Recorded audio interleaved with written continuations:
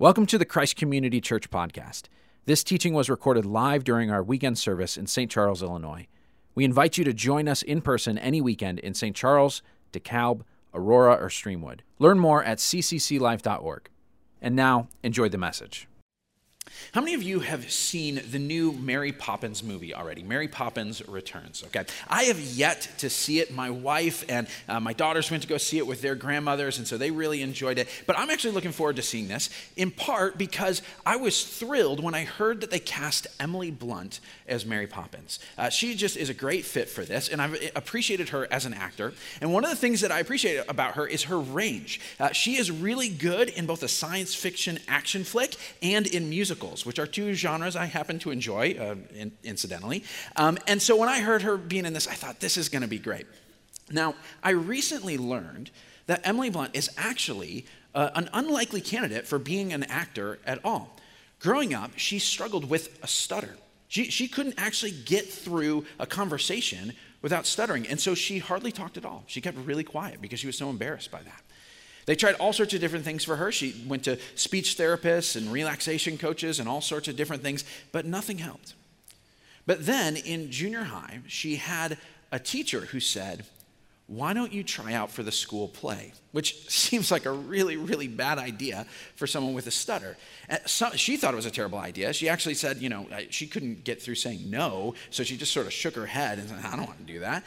And for her, she was like, this is a nightmare. She struggled with vowels. And so having a name like Emily was just, she couldn't introduce herself. So she's like, I'm not getting up on stage. Her teacher actually convinced her. And amazingly, through some hard work, some focus, she managed to get through her part without stuttering at all. And that actually began a pursuit of acting because she realized this was actually a way for her to face this limitation and actually learn to overcome it. It actually helped her with her stutter. Now, she still stutters sometimes. It's still a struggle for her. It's gone down a little bit, but it flares up every now and then. But what that means is that every day when she goes to her job, to her calling, to be an actress, she's got to face her limitations. And if she doesn't have incredible resilience, that's going to defeat her. It's going to overcome her. We are in the second week of a series that we are calling What It Takes to Lead.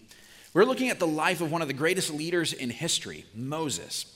Moses was like the George Washington of Israel. He's this larger-than-life figure, this founding figure, and he's this great hero for the entire history of Israel. But in the first 5 Old Testament books, we get this up-close and personal look at Moses' life. And what we have is this honest look at an ordinary, flawed human being who, much like Emily Blunt, actually had a speech impediment. But God used this ordinary person to do incredible things. That's the reason why we're studying his life. It's helpful for any of us who are in any kind of leadership role, no matter what it is, whether you're a business owner or an older sibling or a coach for a team or a community group leader or just someone who wants to influence their friends. Learning from the life of Moses is an incredible place to start. Even if you're not a follower of Christ, you don't know what you think about God, there's lots to be learned from this great leader, Moses. Now, each week in this series, we are looking at a different trait that Moses had that we ought to learn and grow in. And today, the trait we're looking at is resilience. Resilience in the face of setbacks. You might also call this tenacity or perseverance or grit. Now, this is one of the most important traits a leader can develop, although I kind of wish it wasn't. There are lots of leadership traits that are actually really fun to exercise. Inspiring people, it's really fun to do. Creativity, generating new ideas, that's enjoyable. Building trust in relationships can be really rewarding. But resilience, not so much. You know what resilience means? It means you get punched in the face and then you stand up to get punched one more time. You know what you get if you show resilience in the face of an obstacle? Another obstacle. It can be about as annoying as the Chumbawamba song about resilience. I get knocked down, but I get up again. No, you're never going to keep me down. Now, I added that because some of you are going to have that stuck in your head for the rest of the weekend. And that way you'll remember the sermon, which is a good thing. But you know what happens if you don't have resilience? Nothing. Nothing. If you don't have resilience, you get nowhere. Leadership is taking people to a place that they have not been before.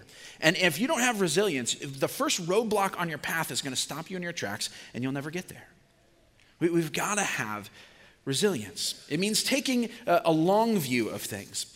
In her TED Talk that has been viewed over 8 million times, the psychologist Angela Lee Duckworth said this. She defined grit as living life like it's a marathon, not a sprint. Like a marathon, not a sprint. And according to her research, this trait of resilience or grit is actually one of the most important things that makes people successful. It is more important than your level of intelligence or your level of skill, your physical health, your family income, other things that make a difference. This one is the most important. In our passage today, we're going to be looking at 3 different kinds of obstacles that Moses faced and that all leaders face. And we're going to look and find out where Moses found the resilience to keep going in the face of them. Now, if you are taking notes in our app or on the weekly welcome, we're going to do things just slightly different than normal today. We've got 3 points in there, and we're going to go through the 3 points twice, okay? So we're going to go through them once, and we're going to talk about what the obstacles are, and then we're going to go back through them again and fill in the other blanks, and those will be where Moses found the resilience. So it's a little adventure. I know some of you are like, oh, I'm freaking out by this, okay? But you'll be all right. Here's the first challenge that Moses faced. The question is this: where do you turn when your circumstances turn on you? Where do you turn when your circumstances turn on you? If you've got a Bible, go ahead and open to the second book of the Bible, the book of Exodus, to chapter 5. The story picks up right where we left off last week. Pastor Jim taught about Moses' encounter with God at the burning bush. And at the time, the people of Israel were slaves in Egypt. And so God called Moses to go to the king of Egypt, to the Pharaoh, to say that famous line, "Let my people go." Now, Moses is a bit hesitant about this, but God convinces him to go. And so Moses and his brother Aaron show up and they confront Pharaoh. And we're going to read what happens the very first time this happens. Exodus chapter 5, verse 1. Afterward, Moses and Aaron went to Pharaoh and said, "This is what the Lord, the God of Israel, says. Let my people go, so that they may hold a festival to me in the wilderness." Pharaoh said, "Who is the Lord that I should obey him and let Israel go? I do not know the Lord, and I will not let Israel go." In ancient Egypt, they believed in a pantheon of different gods and goddesses, Ra and Osiris and Isis and Horus and so many more. And among all of these gods, Pharaoh himself was considered divine. So when Pharaoh hears Moses say the Lord, and you can notice it's in all caps, that means it's actually the personal name of God, Yahweh, is commanding you to do something, Pharaoh says, well, I've never heard that name. That's not one of my gods. In fact, as one of the gods myself, I resent taking orders from this upstart wannabe deity, especially if he's taken away my free labor. So no, it's not going to happen. Now, Pharaoh doesn't just say no. He actually makes things harder. He wants to punish the Israelites for daring to ask for this. So in verse 6, it says this: "That same day, Pharaoh gave this order to the slave drivers and overseers in charge of the people. You are no longer to supply the people with straw for making bricks. Let them go and gather their own straw, but require them to make the same number of bricks as before. Don't reduce the quota. They are lazy. That's why they're crying out, 'Let's go and sacrifice to our God.' Make the work harder for the people so that they keep working and pay no attention to lies." It's a classic example of injustice. There's a system that is set up to benefit a powerful few. And it makes life incredibly difficult. In fact, it's impossible to succeed for the group that is being pressed down. And then when they fail, they turn around and they blame that group for their failure. They're lazy, they're not intelligent, they're inferior. And this is how most injustice works throughout history. Think of Jim Crow laws in our own country. So Moses and Aaron, this is what they're facing. They're up against this unjust system, this unyielding authority, and when they go to confront it, things actually just get worse. Now, I don't know about your situations. You may not be confronting a corrupt system or a stubborn leader, but whatever you're confronting, you run into circumstances where you say, I don't know what to do about this. I don't know how to overcome this. There's no realistic way for me to just figure this out. This is beyond me. It could be all sorts of things. You lose a client. A key member of your team has a personal crisis and they're out. Costs go up. The city won't approve your new project. It's incredibly discouraging. You got to ask the question, okay, where do I find resilience to keep going when I hit circumstances that have turned against me? But what happens when it's not just circumstances? Here's the second challenge. How do you stay resilient when your people turn on you? How do you stay resilient when your people turn on you? Now, most leaders, when you think about leadership, you expect to face obstacles and challenges. But what you imagine is this: okay, I'm going to have this great team of people beside me. We're going to go into this together, and we are going to figure this out. We're going to face that challenge, but I'll have some people with me. But what happens when your team actually becomes part of the problem? After Pharaoh made life harder for the Israelites, the Hebrew leaders go to Pharaoh and they complain and they say, this isn't fair. And of course, nothing happens. And so this is what happens in verse 20 when they go back to Moses. When the Israelite leaders left Pharaoh, they found Moses and Aaron waiting to meet them. And they said, may the Lord look on you and judge you.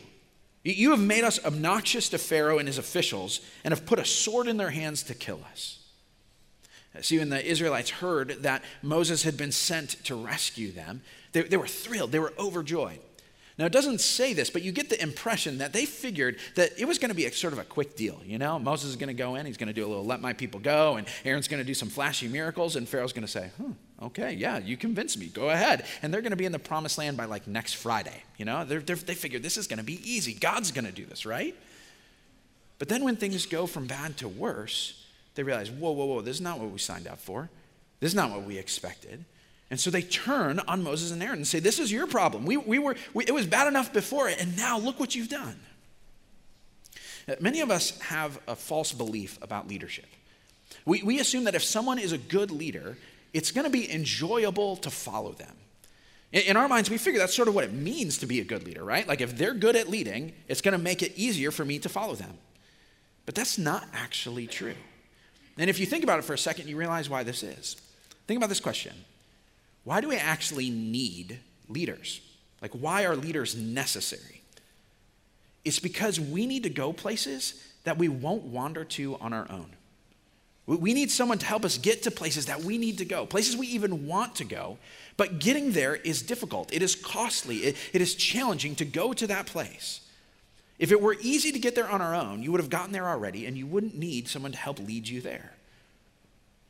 This means that eventually, even a good leader, or especially a good leader, is going to do something that you don't like, that makes you uncomfortable. Your counselor is going to make you own up to your own behavior. Your boss is going to require you to learn something new that you've never done before. Your coach is going to push you harder than you want to be pushed. And these are actually good things for us, but since they make us uncomfortable, and they're not the things we're really asking for, we have a tendency to blame or criticize leaders when we get to the parts that we don't like.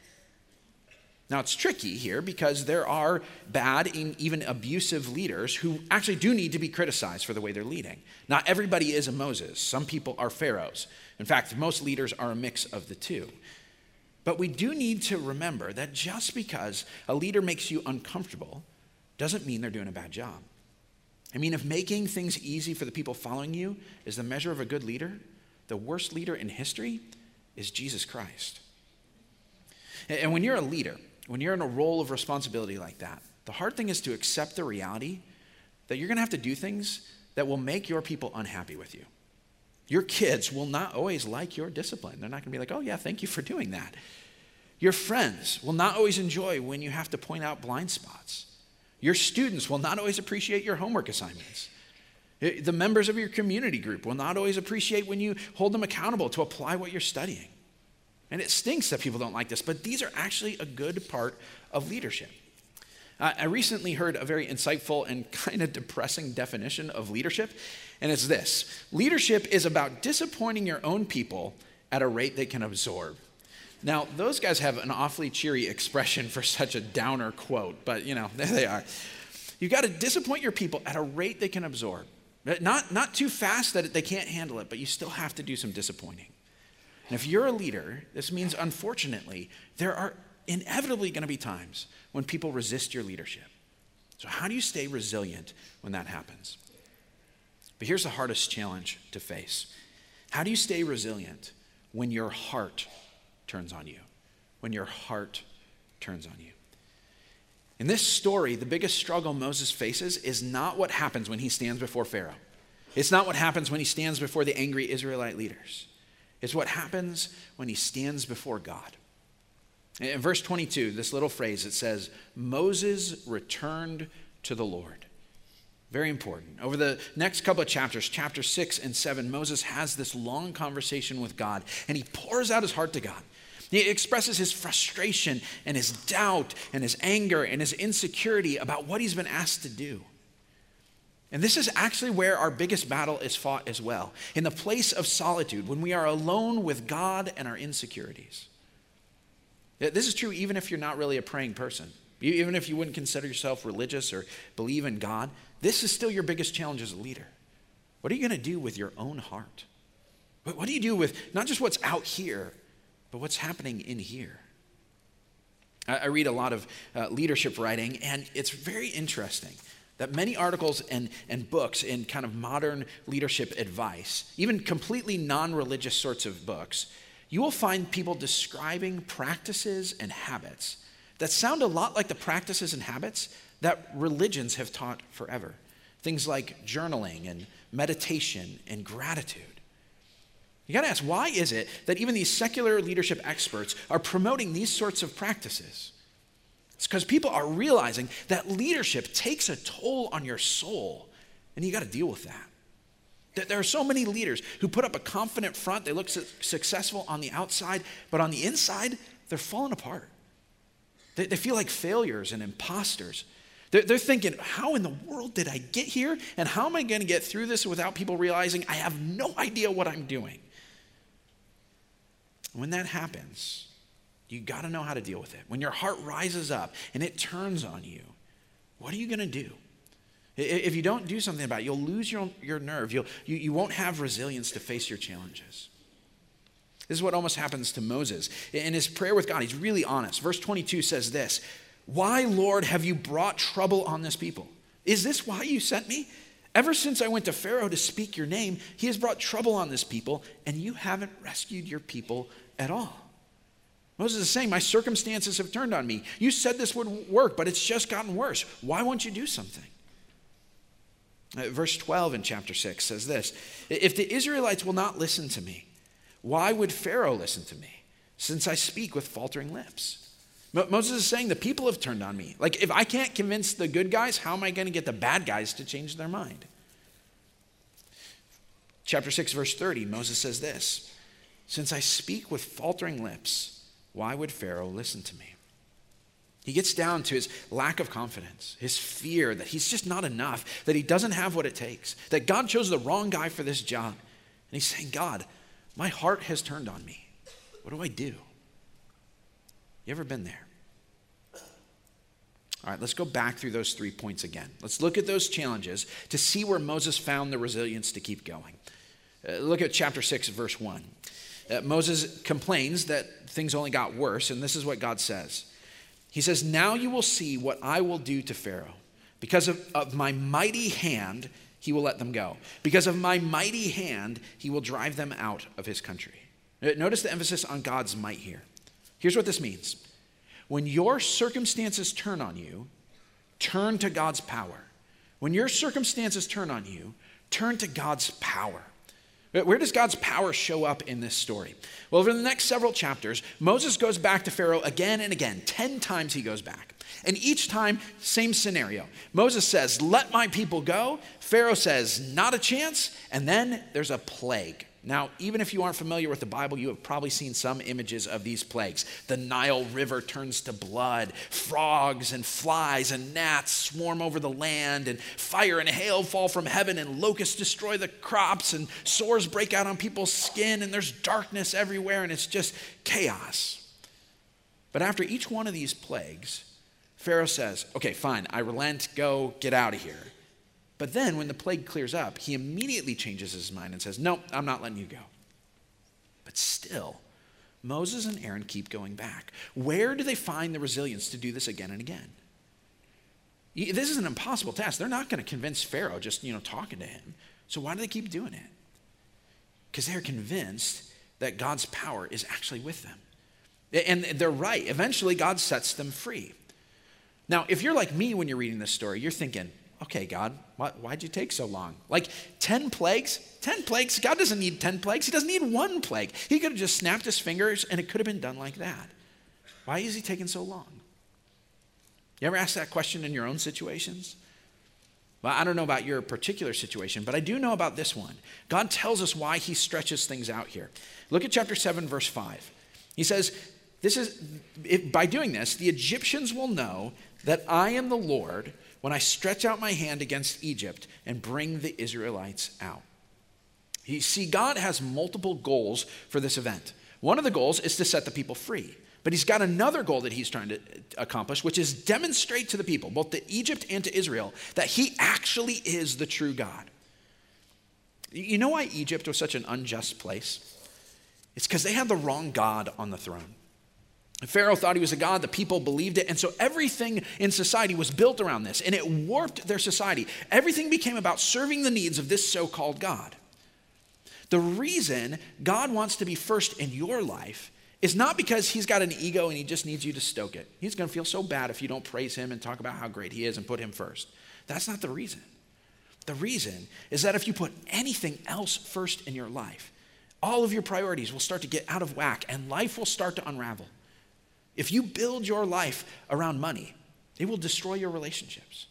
If you build your life around your own comfort, you will ignore the needs of others. If you build your life around your safety, you will never take a risk for what is right. Idols destroy lives. And this is true not just for individuals, but for entire cultures and societies. Whatever a culture worships, puts first, if it is not the God of love and justice, that will twist the values of that culture. You see, God doesn't just want to free the slaves here. He wants to expose the idolatry that caused the slavery. He wants to show you that this God that you worship cannot save you. It can only enslave you. And so that's why God takes his time, not immediately freeing the Israelites from slavery. He had multiple purposes. Now, in your situation, I don't know why it feels like God's power isn't showing up when you want it to, or he's taking his time. But I do know this: God always has more than one purpose in any given situation. Most of the time, though, he does not tell us what all those purposes are. It might be because he wants to help you grow and see new things that you wouldn't have seen otherwise. It might be because he wants to set you up for something in the future you don't know you need yet. It might be as you're praying, God, would you do this for me? God knows about this situation that's interconnected with yours, that if he answers your prayer this way, he's going to have to answer this prayer that way, and that's interconnected with somebody else's life and somebody else's life. And there's this chain of events that if he does one thing over here, he's got to adjust all these things over there. And if he explained all of that to you, your brain would explode. And he says, you know what, just let me handle it, okay? We don't always know what God's purposes are in every situation. But here's what we do know.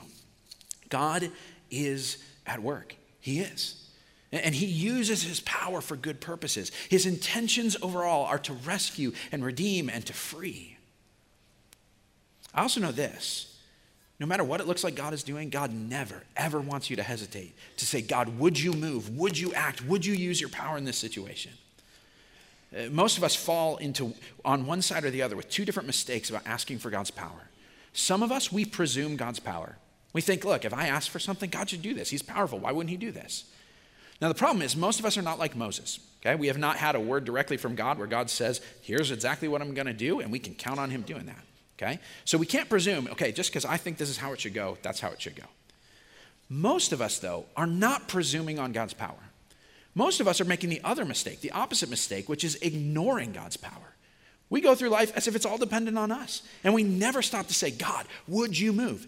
We live life as if we don't have a personal relationship with the one who made the stars and made the earth and made the oceans and made you and holds every atom in his hand. Like that's someone we actually know personally.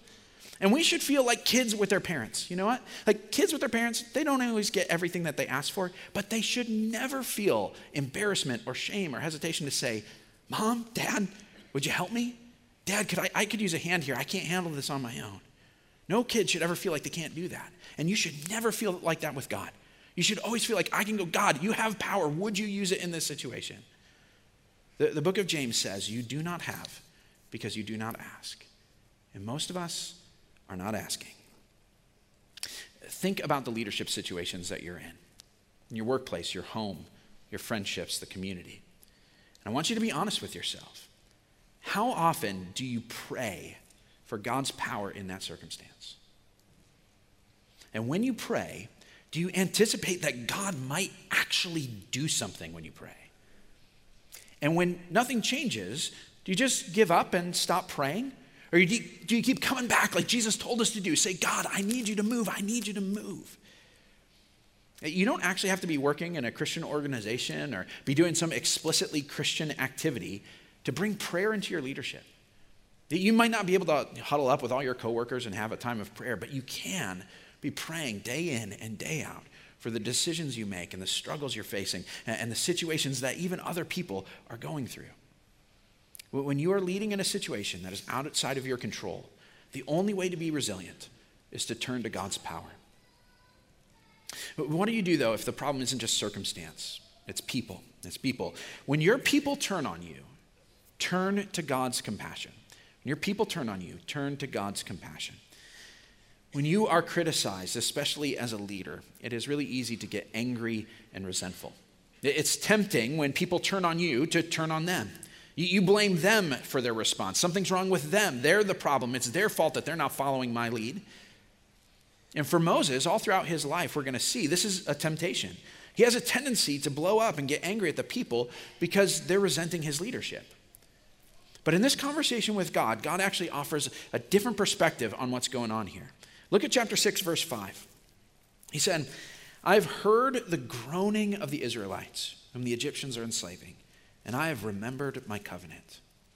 That phrase, I have heard the groaning of the Israelites. That is such a perfect window into the heart of God. Have you ever been in a situation where you felt like I am suffering, I am hurting here, and no one knows about it? You can think even just in a literal physical way. You're in your room on your bed moaning because you're in pain, you're sick, and you just wish someone would help. Or it might be something more secret than that where you feel like, I have never shared this with someone, but I feel overwhelmed by this. I want you to know that God hears your groaning. And not only does he hear it, he cares about it. And not only does he care about it, he responds, he wants to do something about it. God's attentiveness to our suffering and his desire to do something about it, this is what we call God's compassion. And God opens up his heart of compassion to Moses, in part to say this, hey Moses, do you see the people like I see them? I know that they're stubborn and they've said some harsh things, but do you understand how difficult this is for them? Think about how vulnerable and afraid they feel. There is a lot on the line for them in what's going on here. The people aren't resisting you because they're sinning. They're resisting because they're suffering. When Moses actually goes back to the people to give the message from God again, verse 9 says this, Moses reported to the Israelites, but they did not listen to him because of their discouragement and harsh labor. This describes so many people. They're being offered something that they need, even something that they want, but they cannot receive it. They cannot walk down that path because of their discouragement and harsh labor. Let me give you a sort of a light example of this, okay? This is a scene that happens far too often in the Keenan household than I'd like to admit, but it's pretty typical, okay? It's bedtime with the kids at the Keenan house. So the way it starts is I say, okay, time to go to bed, and the kids run upstairs and they're giggling and laughing. I hear them run up the stairs. About 5 minutes later, I go up to check to see, did they actually get ready for bed?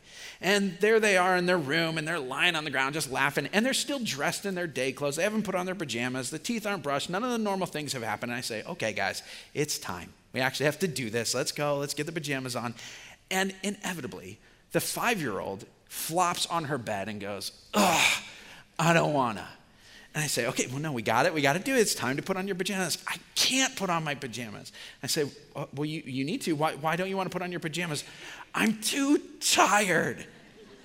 And I'm like, exactly. So let's put on your pajamas so you can go to sleep. And she's like, I just want to lie on my bed. It's like, I want you to lie in your bed for a very long time. So let's put on your pajamas. Let's do this. It's too hard. Now, I would tell you about more of the conversation, but it starts to get embarrassing because she gets stubborn and I get stubborn and it ain't pretty. And so, but then I remember this. She's 5 years old.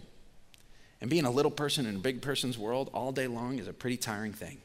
And she has worn herself out at preschool and running around the house and playing dress up and doing all of these things. And at 7:30 at night, she is out of resources. And this is genuinely hard for her. And I am giving her the biggest to-do list of her day. You got to brush your teeth, change your pajamas, put the stuff in the hamper, sit still while I read this Bible story, don't mess with your sister, all of these things. And she's tapped out. And so that doesn't change what I actually have to get her to do. All those things still need to happen. But it does change how I approach her with it. I have a heart of compassion to say, I see why this is hard for you.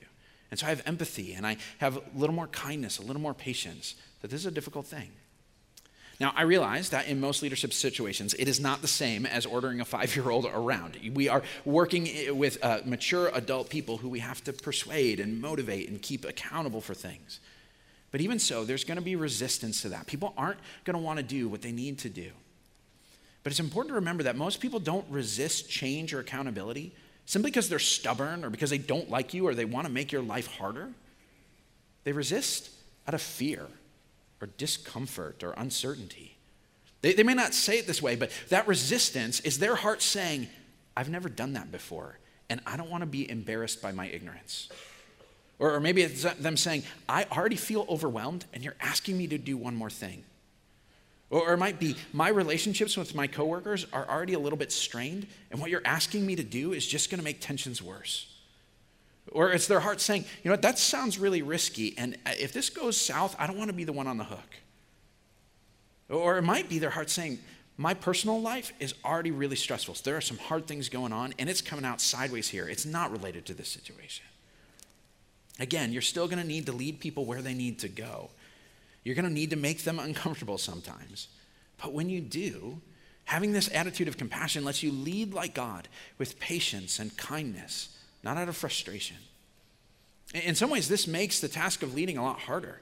You cannot just have a hard heart of stone. You can't just not care how your leadership stresses people out. But at the same time, you can't let your empathy for people prevent you from stretching them in uncomfortable ways. Leaders need to develop both a thick skin and a soft heart. Thick skin and a soft heart. When your people turn on you, turn to God's compassion. But here's the hard one. How do you deal with your own heart? What do you do when challenges shake you to the core? When your heart turns on you, turn to God's call. When your heart turns on you, turn to God's call. 2 times in the conversation between Moses and God, Moses raises the same objection. He says, I speak with faltering lips. I stutter. I get stage fright. I'm bad with words. If this is a public speaking gig, I am not your guy. This is the same objection that Moses raised back at the burning bush when God called him. And even though God addressed it there, it still lingers. And that's true for us. Just because you talk through your insecurities one time doesn't mean that they're gone overnight. So what do you do when your heart keeps whispering to you, you don't have what it takes? You're not enough for this. Well, the first time Moses brings up this objection, something really strange happens in the passage. There's kind of an intermission in the conversation. It's really odd. Chapter 6, verse 12, up through that point, Moses and God are talking. But then there's a break, and the conversation picks up again in verse 28 as if nothing ever happened. So what happens in those 16 verses in between, in the middle of this conversation? It's actually a genealogy of all things. It's a list of names, a family tree. Now, for you and I, modern readers, genealogies are just confusing and boring, but for ancient readers, they were fascinating. And the point of a genealogy in the Bible is not to tell you something about this list of names. It was to use that list of names to tell you something about the main character in the story that you're reading. So you got to ask the question, what does this genealogy tell us about Moses right now? Now, there are 2 things to know about the genealogy. First is this. It's a genealogy of the tribe of Levi. Now, the Levites, that's actually the tribe that Moses and Aaron are from, and they become very significant in the future of Israel. These are the only tribe in all of Israel where the priests come from. That means the only people who are allowed to go into the presence of God and offer sacrifices are this tribe. Very important. Second thing to note about this family tree is that it does not stop with Moses and Aaron. It actually continues several generations of their family after them, chronicling the future of their family. So here's where this is going. The flow of the passage goes like this. Moses says, God, I'm a failure. Then there's a genealogy. And then it cuts back in and he says, God, I'm a failure. So why did this sandwich get put in here? What is this telling us? Here's what this is like. Okay, imagine you are watching a movie about the childhood of Neil Armstrong. Now, I found out last night that there actually was a movie about Neil Armstrong that came out last year. I didn't hear about it, so I made up this illustration. This is not about that movie. This is Clayton's movie in my own mind, all right?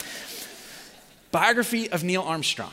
And there is a scene of him as a child climbing a tree. And he's like 4 feet off the ground. And he is terrified of heights. He is hugging that branch and crying out, "Help, somebody help me, somebody help me."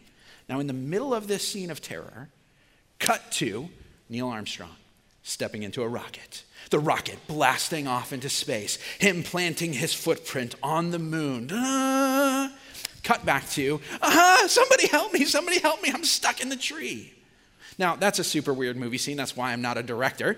But you would get the point if that happened, right? The point would be this. As you are watching this scared child who's afraid of heights, do not forget who he becomes. Do not forget where he is going and what he will accomplish. That's what this genealogy is all about. It shows us this scared leader Moses. Look at what it becomes of him and his family. How does this help us become resilient leaders? Because it reminds us that even when we feel completely inadequate in this moment, God already knows where we go and what we become in the future. That this is why we can keep moving and fighting now, because we know this is not the end of the story. Okay, I'm going to do something awful. I'm going to spoil a movie. So here's the warning. If you have not seen the last Avengers movie, Infinity War, okay, like it's got a crazy ending, okay, cover your ears if you don't want to hear it. I will wave like this when I'm done, okay? But a lot of you saw it. It made like $2 billion, so I'm not really worried about this, okay? So here is the thing. You guys covered your ears, okay? That movie, this superhero movie, after 10 years of Marvel telling stories, how does it end? The good guys lose and the bad guys win. Now, here's the question I have for you. Why are more people not angry about that? I'll tell you why. Because there's a sequel coming out next summer, and most of you are going to see it. So if this happened, if after 10 years of telling superhero stories, Marvel said, okay, here's how it ends, the bad guys win, and it's over, we're not telling any more stories, we'd be furious. We'd be like, we spent all that money and time in doing this, and the bad guys win? Really? But there's way too much money on the line for Marvel to end there, okay? So they're going to make more money, and we're going to find out the rest of the story. And we say it's okay to know that there's failure at this point because there's victory that's coming. We know it. We know it. Okay, you can uncover your ears if you don't want to hear anything more. This is true of us. Most of us lack resilience because we're convinced that there's no sequel to this moment right now, that this is the end of the story. That's the conclusion, end of the movie. But that isn't true for our lives. The setback you are facing right now does not determine your future. It is not your destiny. God is not done telling your story or the story of the world, and he has called you to play a part in that story. Second time Moses brings up his faltering lips, here's how God responds in chapter 7, verse 1. It says, the Lord said to Moses, I have made you like God to Pharaoh, and your brother Aaron will be your prophet. Now that's a very strange phrase. I have made you like God to Pharaoh. What does that mean? Well, here's what it doesn't mean. It does not mean that Moses suddenly becomes all-powerful or all-knowing or worthy of worship or something like that. What it means is that God has given Moses an assignment to function like God for Pharaoh. So whatever Moses tells Pharaoh, Pharaoh has to obey as if God said it. Moses is given godlike authority in front of this man who thinks he is a god. Now notice how God says this phrase. He says, I have made you God to Pharaoh. I have made you like God to Pharaoh. Whatever Moses is in this moment, however much authority or power or skill that he has, God has made him to be like that. It is not Moses' skill or intelligence or personality that God said, I need that. I got to use that. You will be useful to me. Remember what we talked about last week. Moses was a nobody. But God can take a nobody and make him something incredible. This is so important. Moses looks at his abilities or lack thereof and says, look, this is what defines me. This is who I am. I'm nobody. And it undermines his resilience. But God looks at Moses and says, no. You do not get to define who you are. I get to define who you are. And this is who I say you are. I have chosen you. I have called you. I am with you. You are mine. That's who you are. There's an old saying that preachers have been using forever, and there's a reason it sticks around, because it's true. And it's this: God doesn't call the qualified, he qualifies the called. He doesn't call the qualified, he qualifies the called. If he has called you to something, he will equip you to do it. This means that when your heart turns on you have to stop and remember that the God who called you will not leave you high and dry. Now, some of you are probably thinking, okay, but what if I don't actually feel called to what I'm doing? What if I'm just kind of doing what was in front of me and, I don't have this grand sense of like, this is God's purpose for me. It's just a job. It's just my family. It's just my life. That's a great question, and I got two thoughts about it. The first is this. If you don't feel a sense of calling to what you're doing right now, it might be worth saying, I'm going to take some time to actually pray and talk to God and say, you know what, I want you to reveal to me, is there something that you want me to be doing that I'm not doing, and it's just because I haven't listened and haven't asked, do you have a call for me? But here's the second thought, and this is more important. It is important to know that most calls for most people do not come in some dramatic announcement, okay? It is not angels or voices from heaven or a burning bush that lets you know what God wants you to do. For most people, your calling is simply your circumstance. Think about the Garden of Eden. When Adam gets placed in the Garden of Eden, God says, all right, here's what this is. Here is your place. I just want you to take care of it. For most of us, that's how we get our calling. God decides where you were born and when you were born and what people are around you and the situations that you're in. You don't determine that. You just say, okay, this is where God placed me. And so that must be God's call, that in this moment, this situation, I respond how he would want me to respond. So for many of you, you say, you know what, I never felt called to be a parent. I just sort of ended up with kids. Like somehow it happened. It's like correlated with something and we'll figure it out sometime. But you are called, if you have children, to lead and to love those children so that they become the people God wants them to be. That is your calling, whether you feel called or not. You have a job. You say, look, I didn't feel called to this. In fact, I kind of wish I had a different job. But for whatever amount of time you are in that role, in that position, that organization, your calling from God is to lead and to serve and to work in such a way that it blesses those people, to do what he would do in that situation. That's your calling. Some of you are serving in a role in our church. Maybe you serve in Kids World and you think, well, I don't feel this strong since like God has made me to work with kids. I just knew there was a need and I was willing to do it, and so I did it. But here's the thing. When you are with those children, when you're serving in that role, your calling is to invest in them for the sake of God's kingdom. That's your calling from God. The situation you're in. Now, he may take you to something else, but for the time that you're in that, that's your assignment from God. And if God has placed you there, he will equip you to do it. If he has called you to do something, he will not leave you without the resources to do it. And not only that, he is probably going to give you partners. God gave Moses his brother Aaron. And for a lot of us, we might have a unique job to do, but we are hardly ever called to do something by ourselves. God calls teams, not just individuals. And so a lot of you feel very discouraged and down in some situation. Your heart is failing you. And what God is telling you to do is, why don't you look around a little bit? I think I sent you an Aaron and you just sort of missed him. Leading is hard. We've got to be resilient. And the only way we're going to do that well is if we stay rooted in God's power, God's compassion, and God's call on our life. Let's pray.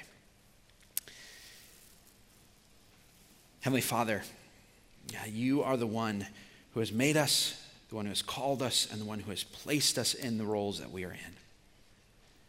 And God, what we want is to simply thrive in these things you've asked us to do. So we need your help. God, I pray for each person here that you would let your power show up in whatever need they have in their life. That you would fill them with your compassion so that they can love people around them the way you've loved them. And that you would give each person a confidence in their calling and the fact that you will equip them to do what you've asked them to do. We pray all of this in Jesus' name. Amen.